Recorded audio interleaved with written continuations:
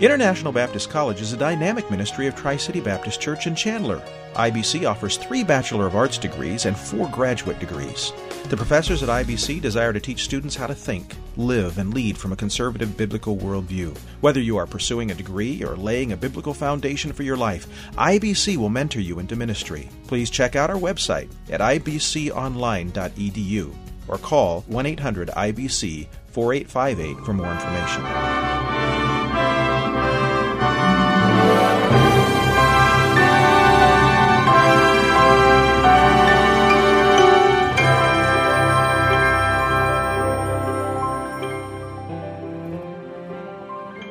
Do your children, for instance, know about how you got saved?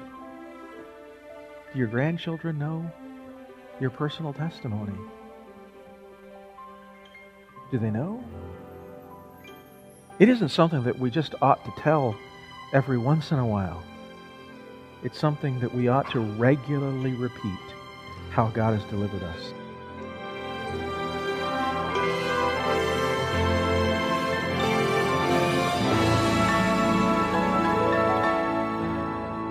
I'm Celeste Montague. Welcome to Dare to Stand, a radio ministry of Northwest Valley Baptist Church in Glendale, Arizona, featuring the teaching of Senior Pastor Dr. Kevin Schaal. Dare to Stand is on the radio to proclaim the gospel of Jesus Christ to all who will listen, to carefully teach the truth of God's Word, and to encourage a healthy lifestyle of worshiping and honoring God. For more details about Dare to Stand or the ministry of Northwest Valley Baptist Church, please visit www.daretostand.org or call the church at 623-581-3115. You can receive a free MP3 copy of today's message or the entire series in MP3 format for a small fee by contacting the church. Well, today we conclude our study in the book of Esther with our final lesson titled Remembering Deliverance.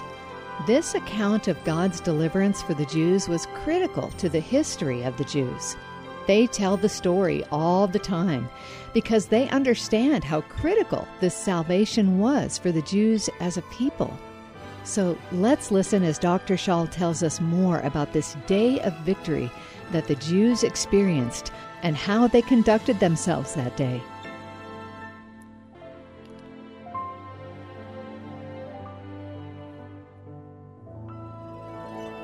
It's very clear in this passage of Scripture, they took no spoils. It says over and over again that they did not take the prey. In other words, that this was not, because remember the motivation of the Persians to kill the Jews was that you can kill them and you can take all their stuff.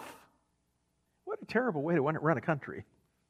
So when the Jews gathered together to defend themselves, it says that they could defend themselves and they killed their enemies, those that would take their life. There's a clear biblical case here for self-defense, by the way. But not self-defense for the sake of economics. You can't, not self-defense for the sake of money, not self-defense for the sake of stuff, not the self-defense for the sake of getting rich, or even getting rich as a byproduct of self-defense. And so they took no spoils. It was purely self-defense. But I want you to understand a little bit of the significance of this day, because it's a day that has been celebrated, and it's a day that is very important. But I don't know if you understand the significance of it as far as human history. We have, in the last century, one of the great horrific events that has happened in all of human history. We call it the Holocaust. We take our seniors every year to Washington, D.C. One of the places that we go when we take our seniors in Washington, D.C. is the Holocaust Museum in Washington, D.C. I've had a chance to go to the Holocaust Museum in Washington, D.C., and I've had a chance to go to the Holocaust Museum that is in Jerusalem. It was a fascinating thing to go to the Holocaust Museum that is in Jerusalem and see people standing reading names, knowing that the people whose names they were reading were their relatives and their friends. But it wasn't just Jerusalem. My wife and I went as sponsors for the trip one day, and she got a little card. They give you a little card. It's an ID card like you would get when you're going into the prison camp. Then they take you and they put you in the elevator, and the elevator's made to look like one of the cattle cars that people would have been carried in as they were carried to those prison camps. But they gave her the little ID card, and the lady that gave her the ID card, she looked at it and she said, "You need to go talk to that man." There was an older man that was standing, working there in the museum. And so we went and talked to him, and we showed him the card, and he said it was his wife.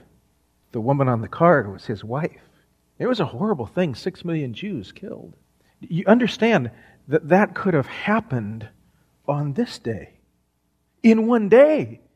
In fact, what could have happened on this day could have made it so there wouldn't have been any other days. Israel as a nation could have been, for all practical purposes, wiped out as a nation on this day. An entire nation was preserved. By the way, it was a matter of self-defense. We talked about the only Persians killed were those who fought. It was a Holocaust prevented. Notice the significance of this. It says that on that day, roughly 75,000 of the enemies of the Jews were killed. Now, you know what's so significant about that? Their enemies were significant because here's what had happened. There was this plot to kill all the Jews, right? The decree had gone out to all the nations under the Persian Empire that you can kill the Jews on the 13th of the month. Then the decree goes out and says things have changed and they can now defend themselves on the 13th day of the month. And we have governmental leadership who is afraid of the Jews and people that are going out to defend the Jews. And still 75,000 went on the offensive against the Jews.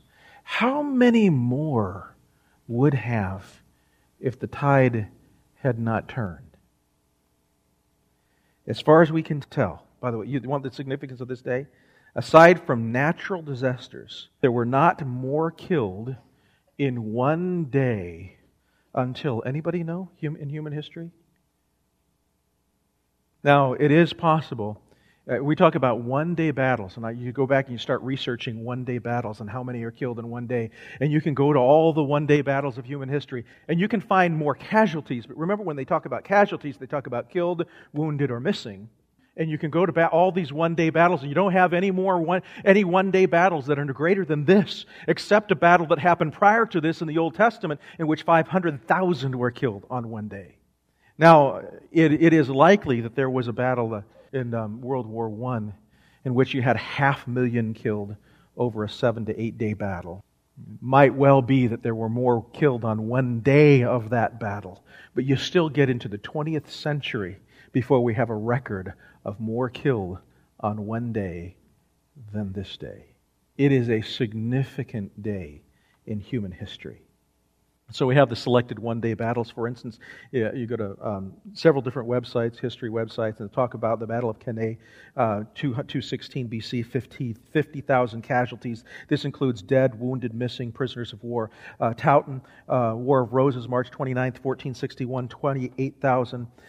You have in the Napoleonic Wars, 73,000 killed on one day, or 73,000. Sharpsburg, Antietam and Sharpsburg, 23,000. But remember, that's killed, wounded, missing. First World War, July 1st, 1916, 70,000 on one day. D-Day landing, 17,000. You compare that, 17,000 killed, wounded, or missing on D-Day, and on this day, 75,000. You get a sense of the magnitude of what happened on this day. You say, I don't understand the Old Testament. I don't understand the Old Testament where God decrees that people will die.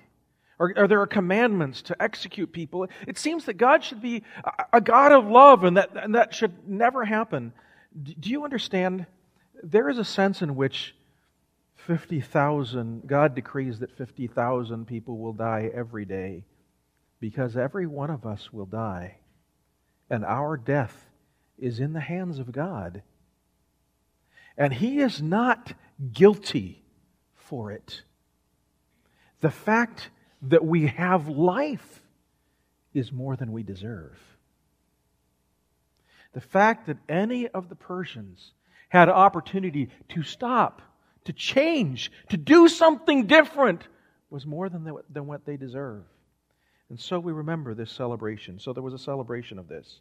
How did the celebration of this particular day, this particular event work? Well, notice what it says. We go to verse 20. And Mordecai wrote these things, they sent letters. And it says in verse 21, to establish this among them that they should keep what day? The 14th day of the month Adar and the 15th month. Now, why these days?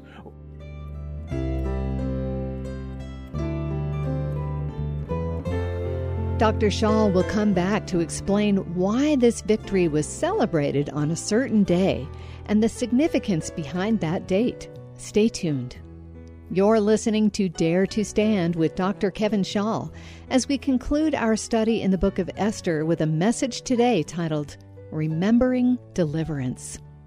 Dare to Stand is a radio outreach of Northwest Valley Baptist Church. Please visit daretostand.org for more details about Dr. Schaal's church or this radio ministry. Here's Dr. Schaal to talk about an addiction recovery ministry going on at his church, Northwest, called Freedom That Lasts. Hello, this is Kevin Schaal. Are you or someone you know dealing with the agony of an addiction? You cannot change what you do until you let God change who you are. Freedom That Lasts is a discipleship ministry of Northwest Valley Baptist Church that applies the life-transforming principles of the gospel and Christian growth to the problems of life-dominating sins and addictions. All of this happens in an atmosphere of love and accountability. If you would like to know more information about this important ministry, give us a call at 623-581-3115 or visit our website at daretostand.org. Go to the homepage and click the Discipleship Connections button. Thank you, Dr. Schaal. For more details about how you can get involved in the Freedom That Lasts Addiction Recovery Discipleship Ministry, please call 623-581-3115 or visit nwvbc.org. Now, let's get back to Dr. Schaal as he tells us why the Jews celebrate their victory on a certain day, as we hear more about how they remember their deliverance. Here's our teacher. Why, when the battle was on the 13th day, did they celebrate on the 14th and the 15th day? Well, he explains it. As the days wherein the Jews rested from their enemies. They're not celebrating the battle, they're celebrating the peace. They're celebrating the protection that followed the battle. And of course, there were a lot of things that included on this day. There's feasting, there was gladness, sending presents to one another. A celebration. It was a celebration of peace and safety, and it was something that is very important to the Jews. It's not a celebration of death and destruction, but a celebration of peace and safety, and it was something that was commanded. It was something very important for them to do. They were supposed to remember the fasting and the trouble. The celebration of Purim would start with some fasting, a short minimal fast. We'll talk about that. It's remembering the joy and victory. And so, in order to remember this day, and to remember it is something that is really important, they have to remember the trouble that was on its way, and they also remember the joy and the victory that came at the end of it. And it was supposed to be remembered from generation to generation, and from this moment, this day has been celebrated and remembered even to the present time. There are several things that happen as the Jews celebrate Purim, and we'll just talk about these as they celebrate them today and traditionally have done it throughout history. First of all, there would be 3 blessings read on that day. The 3 blessings are praises that are spoken to God in which the people bless God. The first one says this: Blessed art thou, Lord, our God, Master of the universe, who sanctified us with His commandments and commanded us regarding the reading of the Megillah. That's their word for the several different books of Scripture together, but means specifically the book of Esther in this particular context. The second blessing is this: Blessed art thou, Lord our God, Master of the universe, who performed miracles for our fathers in those days and at this time. And then the third blessing is this one: Blessed art thou, Lord our God, Master of the universe, who has kept us alive and has sustained us and brought us to this season. You know, it's interesting that we come to this Christmas season, And we have this Christmas season, this celebration, because it's tradition. It's the certain time of year, and it's what everybody does, and they sell stuff in the stores, and they do all of this. But while the world has gotten hold of it and takes this Christmas season and uses it, Christmas for us is very much a similar type of thing in which we stop and we remember the blessing that God has poured upon us. The idea of taking time to specifically remember the things that God has done for us, it's important. It's not just a matter of ritual, it's a matter of commandment. And we have in the New Testament specific commandments of this type of thing. Now, it's not necessarily the Christmas season, although the Christmas season is an important thing for us to do. But we have, for instance, the Lord's table, in which we are commanded to remember the Lord's death till He has come. We have the ordinance such as baptism, in which we demonstrate to people what God has done in our lives. Jesus Christ died on a cross for us. He saved us for from our sin, and He has brought us to a place of personal faith in Jesus Christ. We have in Scripture, in our own practice, God commanded, either by direct or by principle, times for us to remember. It's interesting, you go back through the Old Testament, and you have over and over the children of Israel either having celebrations, or setting up memorials, or being reminded. Why is that? It's because it's so easy for us to forget. It's so easy from generation to generation to forget what God has done. I think one of the reasons at times that our children and our grandchildren don't buy in is because we never bothered to tell them what God did for us and how God blessed. We never bothered to remind them of how, you remember when you were a little child and we prayed for this and God gave us this, or God accomplished this. Do your children, for instance, know about how you got saved? Do your grandchildren know your personal testimony? Do they know? It isn't something that we just ought to tell every once in a while.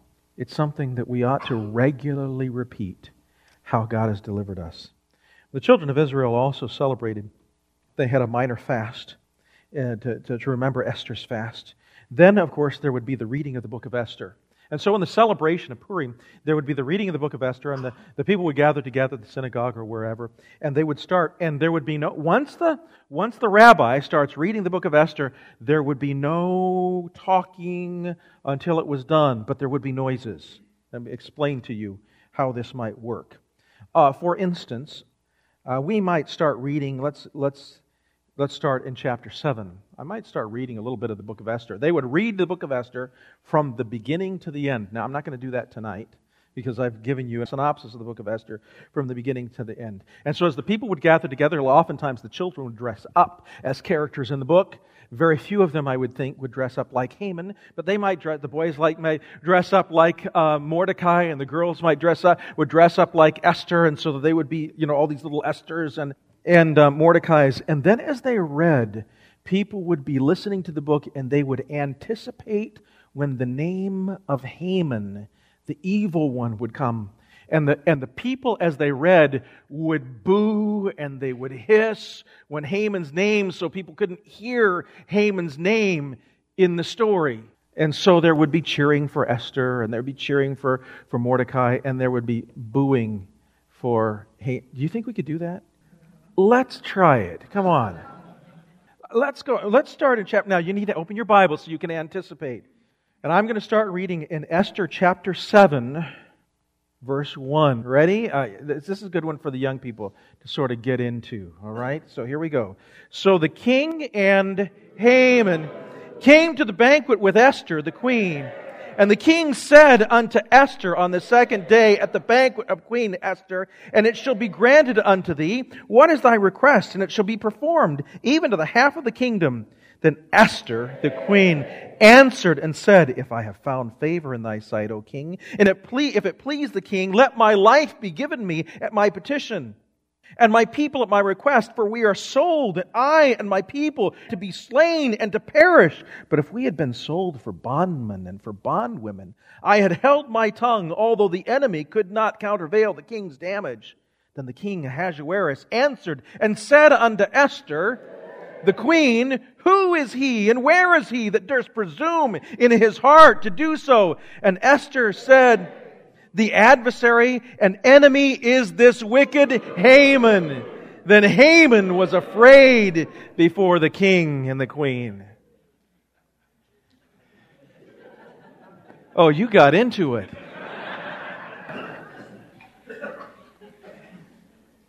By the way, when you do that, when you have that kind of reading, whose attention do you get?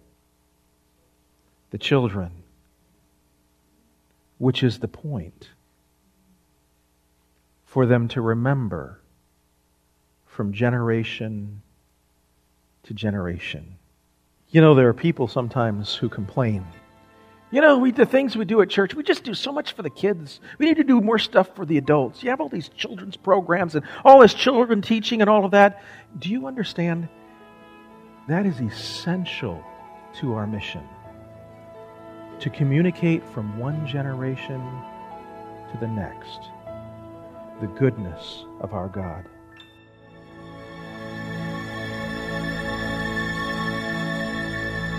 Pastor Schaal will be back to share some closing thoughts about how the Jews remember their deliverance and then pass along that remembrance to every generation.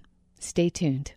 You're listening to Dare to Stand, a radio ministry outreach of Northwest Valley Baptist Church in Glendale, Arizona, where our teacher, Dr. Kevin Schaal, serves as senior pastor. Northwest Valley Baptist Church is located at 4030 West Yorkshire Drive in Glendale. That's just south of the 101 at 40th Avenue. Sunday worship service is at 9:30 a.m.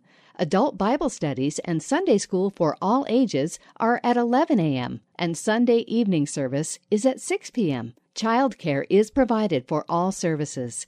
Wednesday evening activities include prayer meetings, children's and teens programs. Northwest Valley Baptist Church also offers a quality traditional Christian education for your children, grades K through 12, at Arrowhead Christian Academy, located right on the church property at 40th Avenue and Yorkshire Drive. For more details about the church, kids programs, this radio broadcast, or to register your kids for Arrowhead Christian Academy, please visit www.daretostand.org. or call 623-581-3115. Dare to Stand is a listener-supported ministry. If Dr. Schaal's teaching is a blessing to you, we encourage you to take the opportunity to support this program with a tax-deductible donation of any amount. Your donations help to pay broadcast expenses, and that helps keep Dr. Schaal on the air. Please call 623-581-3115 or visit daretostand.org, which will link you to the church website, where you can download free copies of Pastor Schaal's sermons. Remember, you can listen to Dare to Stand on Sunday mornings at 9 a.m. on this same station. And you're always invited to visit Northwest Valley Baptist Church for Sunday morning services in person at 9:30 a.m. and Sunday evening teaching and discipleship at 6 p.m. I'm Celeste Montague. Thank you for listening with us to this great study in the book of Esther. Now, here's Dr. Schaal with a closing thought about how the Jews remember their deliverance from annihilation and how we should also remember and pass along that remembrance to the next generation. Thanks for listening, and we'll see you next time for more great Bible teaching right here on Dare to Stand.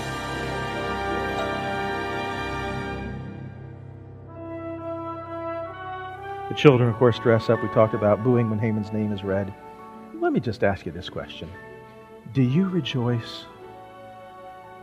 Do you remember how God has delivered to you? Do you do it haphazardly? Or do you do it on purpose? You should.